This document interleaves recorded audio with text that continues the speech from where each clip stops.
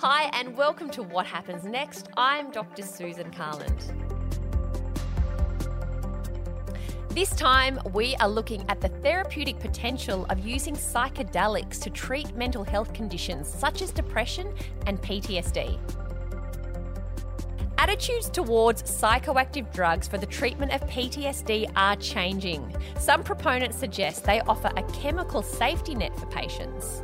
We speak to experts working in the field about some of the early trials using psychedelics such as MDMA and psilocybin. Paul Lipnitsky is a Joint Research Fellow within the Turner Institute and the Department of Psychiatry at Monash University. His work examines mechanisms of mental illness and treatment development, primarily within mood, anxiety and addiction disorders. Dr. Lipnitsky is principal investigator across a number of Australia's first clinical psychedelic trials. Paul, welcome. Thank you. Thanks for having me. Tell me about your work and how you use psychedelics in your work, either in your research or even in your practice, and what are you seeing? Yes, so important to say, in Australia, we're just coming through the birth canal now. We're just arriving in the space of psychedelic mental health treatment. The first trial to use a classical psychedelic was approved in 2019 and commenced seeing participants in early 2020, and then COVID put it on pause for more than a year. That trial is at St Vincent's Hospital, led by close colleague Marg Ross. And the other trials in Australia have all been approved or funded during the COVID lockdown. So it's been a rather strange time to see the birth of a field, but also, very productive. There's been a lot happening, and given how unique this treatment approach is, there's an enormous amount of work that we're doing on the ground in schooling up and building up the capacity and the resources to do this well. So we're about to open the gates on a number of trials, COVID permitting. We have ethics approval for 4 psychedelic trials in Australia, and I'm establishing 2 new ones at Monash University, which I'm very excited about, and they're tracking well, so we'll be submitting to ethics very soon. So what will those studies be looking at? What are you investigating? What are you hoping to see? The 2 new trials at Monash are, one is an MDMA-assisted therapy for post-traumatic stress disorder, and the other is a psilocybin-assisted therapy for generalized anxiety disorder. I think of psychedelic treatments as experiential medicine. You need a set of ingredients to reliably produce the kinds of experiences that seem to matter. For example, you need to consume one of these substances. Often it's a serotonergic agonist. You need the right kind of physical environment, the right kind of therapeutic support, the right kind of mindset going in. But when you take care of some of these basic parameters well, the benefits are remarkably reliable, and they are the benefits that you see many weeks or months after this short treatment approach seem to be best predicted by certain kinds of experiences that people have while they're on the drugs. So this is why I think of them as experiential medicines, because aspects of the psychedelic experience predict outcomes better than the dose, better than almost anything else that we've been able to measure so far. And it's not just the intensity rating of the experience. It's not just that, the people that were most high or most affected by the drugs do better. Even when you analyze the results and you control for that, the kind of intensity ratings of the drug, other qualities of the experience are important for clinical outcomes. Like what? So insight, what we think of as insight, is a key feature. It's not just that people are having this encounter with different perspectives. It is a sense that the different perspectives that they are up against under psychedelics are more reliable or better in some way. There's this interesting phenomenon where people are, really are having a far wider range of perspectives on themselves or their lives. And I think of this as as the relaxation of Huxley's reducing valve.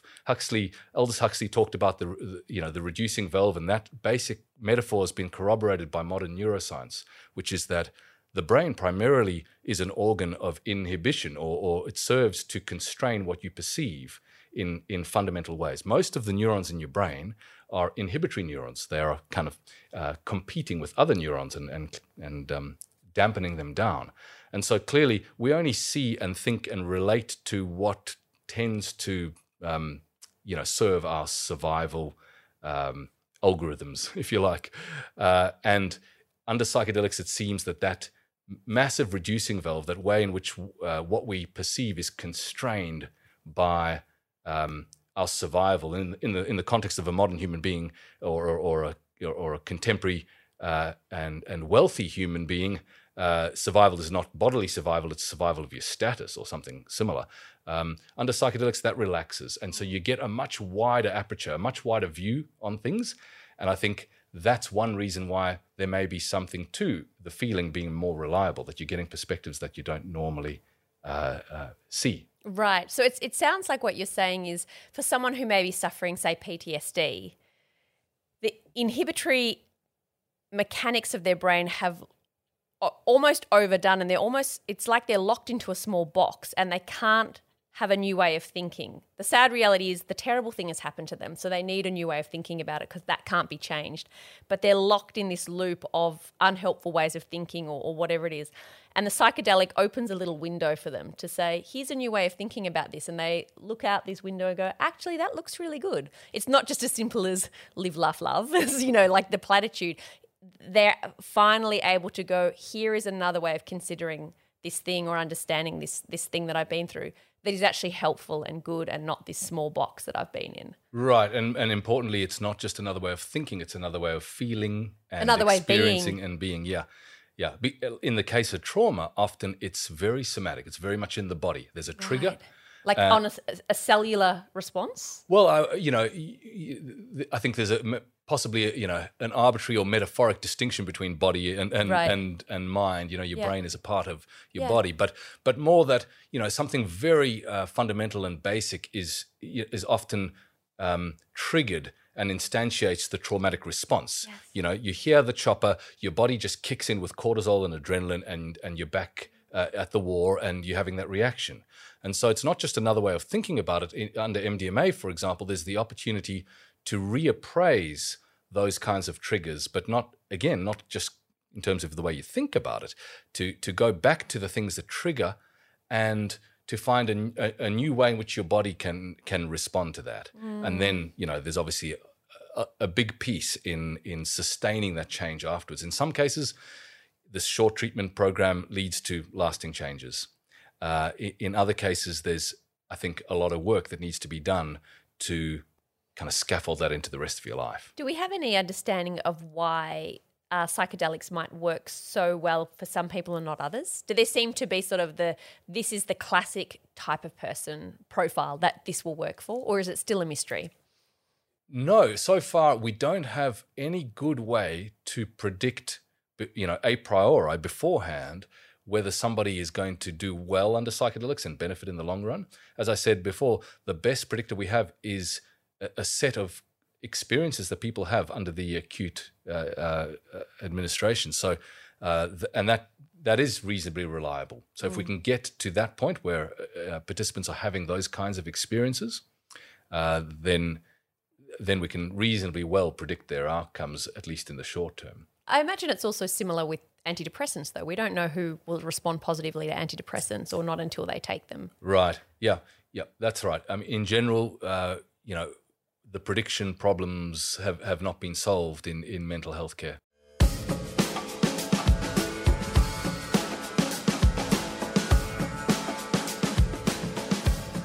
If there are people that are listening to this that think, gee, I or someone I know, I feel like they would be the classic candidate for some assistance in this area. They struggle with PTSD or other mental health issues. What should they do? Can the average person on the street sign up for a trial for something like this?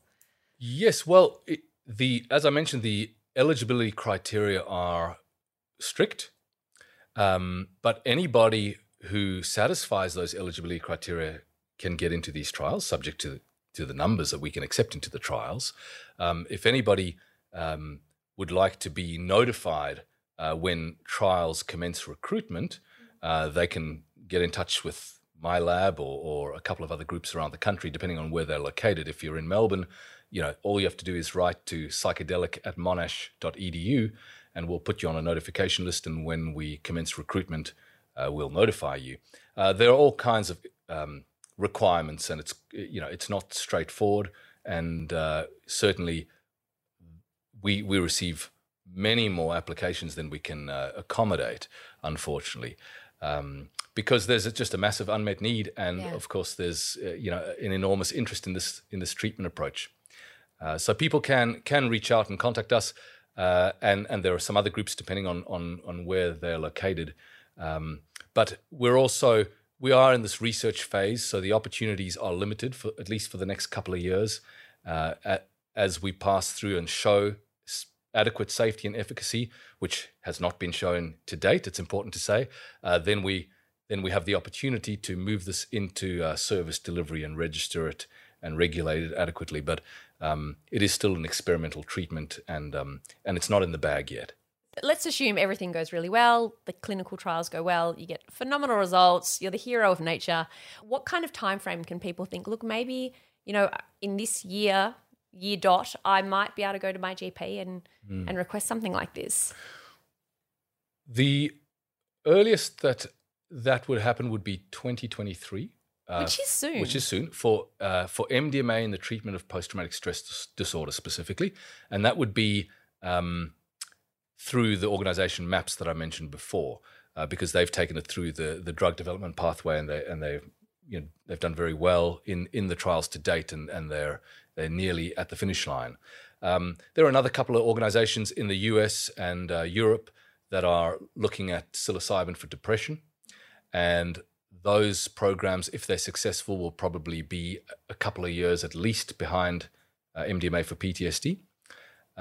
So it's still a few years away for most indications, and there is already a proliferation of research trials looking at the application of psychedelics for a range of different conditions and issues, and also a whole set of innovations. I mean, while this is both an old and a new treatment approach in a strange way, and there are so many ways in which we can still innovate and develop this treatment approach. Currently, there are a number of trials looking at combining psychedelics with various evidence-based psychotherapies and other practices. So that's happening all over the world, and we're doing some of that here at Monash as well, which is very exciting. Paul, thank you so much for joining us. Thanks for having me. Part of the reason that psychedelic research is hard to do is because it's illegal. It's an illegal drug. Megan O'Donnell is the head of research at Phoenix Australia, the Centre for Post-Traumatic Mental Health, and professor in the Department of Psychiatry at the University of Melbourne. She discusses the potential for psychedelics such as MDMA to be used in the treatments of PTSD and some of the barriers to enabling the use of these drugs. Megan O'Donnell, thank you so much for joining us. It's a pleasure. What are you finding in your research about the use of MDMA in being an effective treatment, at least in some cases, for people with things like PTSD? The MDMA research is in its early days. There have been about 6 or 7 trials that have been conducted in the US, and these are what we call phase 2 studies. So they are small studies just to look at if this particular medication looks like it's going to be effective in the treatment of PTSD in this case, and that it's safe. And what we've seen with these small studies is that it does look like MDMA is effective. And so now we've just had our first phase 3 study come out of the US. Same research group are doing this research. They have the expertise. And phase 3 means that it's a much larger study. They're able to look at safety more broadly, and we're able to look at efficacy. And what we are seeing is that in people who have been treatment resistant in the past, we do see this effect for MDMA.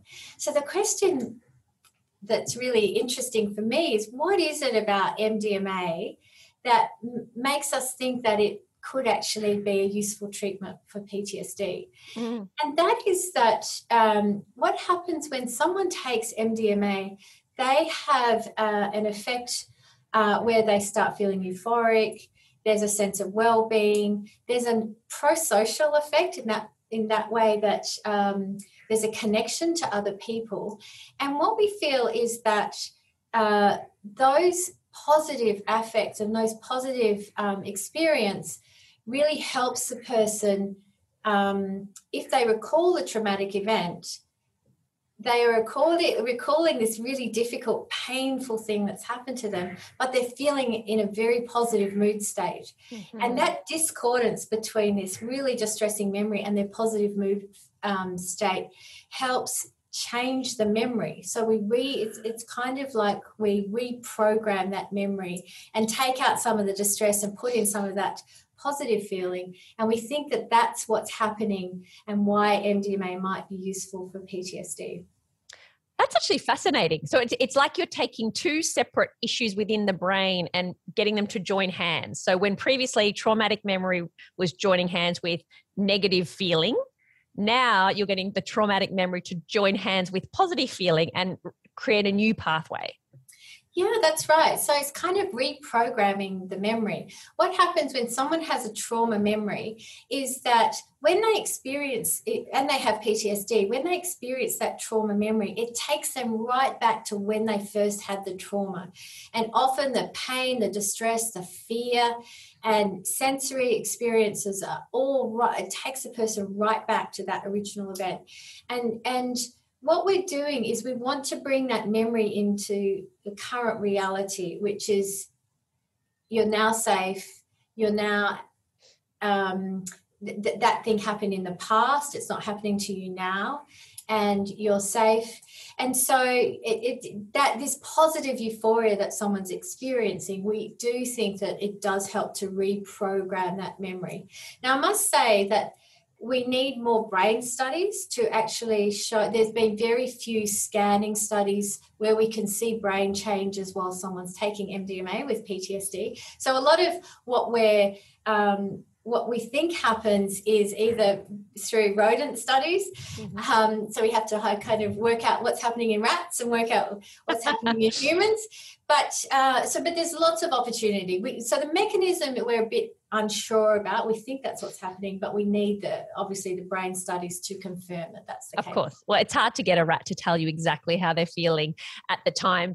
Is one experience with a psychedelic enough to create that new hand-holding situation between the traumatic memory and the positive feeling? Does it only require one time and that positive feeling will override the old negative feeling, or do you need a few goes? So there's a protocol. It's not that someone's just given MDMA and then they lose their PTSD diagnosis. There is a protocol. And what happens is, first of all, the person who's with PTSD sits down with two therapists. So the protocol involves two therapists of different genders. So there's a male and female therapist. And there's two kind of introductory sessions where the individual is orientated to what's going to happen with the MDMA session. They talk about their trauma, and there's these preparatory sessions. So they're feeling very, very safe and secure when they go into the MDMA session. They go into an MDMA session that lasts up to 8 hours. So it's a very long, intensive experience. And the two therapists are really supporting the person.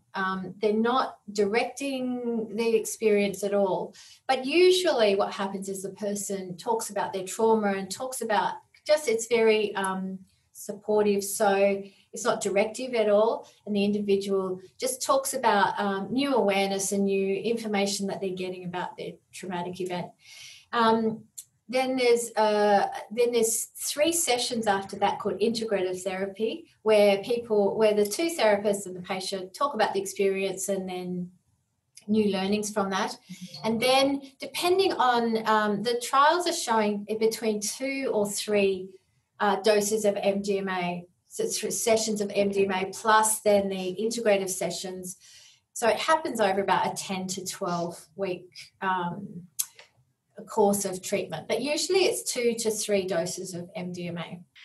Do you think use of things like MDMA or psychedelics to treat mental health conditions, does it have a bit of a bad reputation or does it have bad PR? These illicit substances have been made illicit for a reason, and that's because they can be dangerous.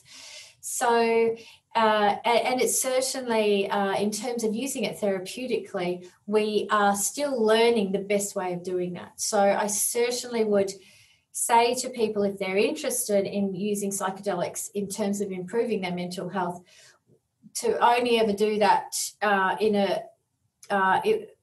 Australia in a research setting, so that we can make sure that safety and their best possible outcomes will be assured. Right, so not with their dealer in a tent somewhere. No, and it really speaks to, how we make the substances to make sure that they don't have any, the illicit substances, often you don't know what you're going to take. So one thing about doing it within the structure of a research trial means that you're guaranteed to get a certain dose of the drug, which is very, very important. Do you feel positive when you look to the future and think about what things like psychedelics could mean for the future of treating mental illness? I'm very excited about how a whole range of new interventions will improve outcomes for trauma survivors. I think that the more we can move to a personalised medicine approach, the more useful our treatments will be. And I do think our existing treatments work very well for some people. What we need to learn is which people do they work better for. And so there might be some people who just need our current treatments. And then there's a group of people who need something else. And at the moment, we are not very good at working out which treatment for which patient, mainly because we just have either they are talking trauma-focused treatments. We do use antidepressants too. They have some effect, not as good as our trauma-focused treatments. But at the moment, everyone just gets the current stock standard. If you do this, we'll see how well you respond to that before we think of something else. And I'd love to see the day like cancer where we can do some kind of testing and we can say, well, actually the kind of PTSD you have will respond better to this treatment. So we're going to do this treatment first. We're not there yet, but that's what I feel very excited about moving into the future. Megan O'Donnell, thank you so much for your time today. Thank you. It was fun. That's it for this episode and for this topic. A big thank you to all our guests, and as always, more information on what we talked about today can be found in the show notes. We are back next week with a brand new topic.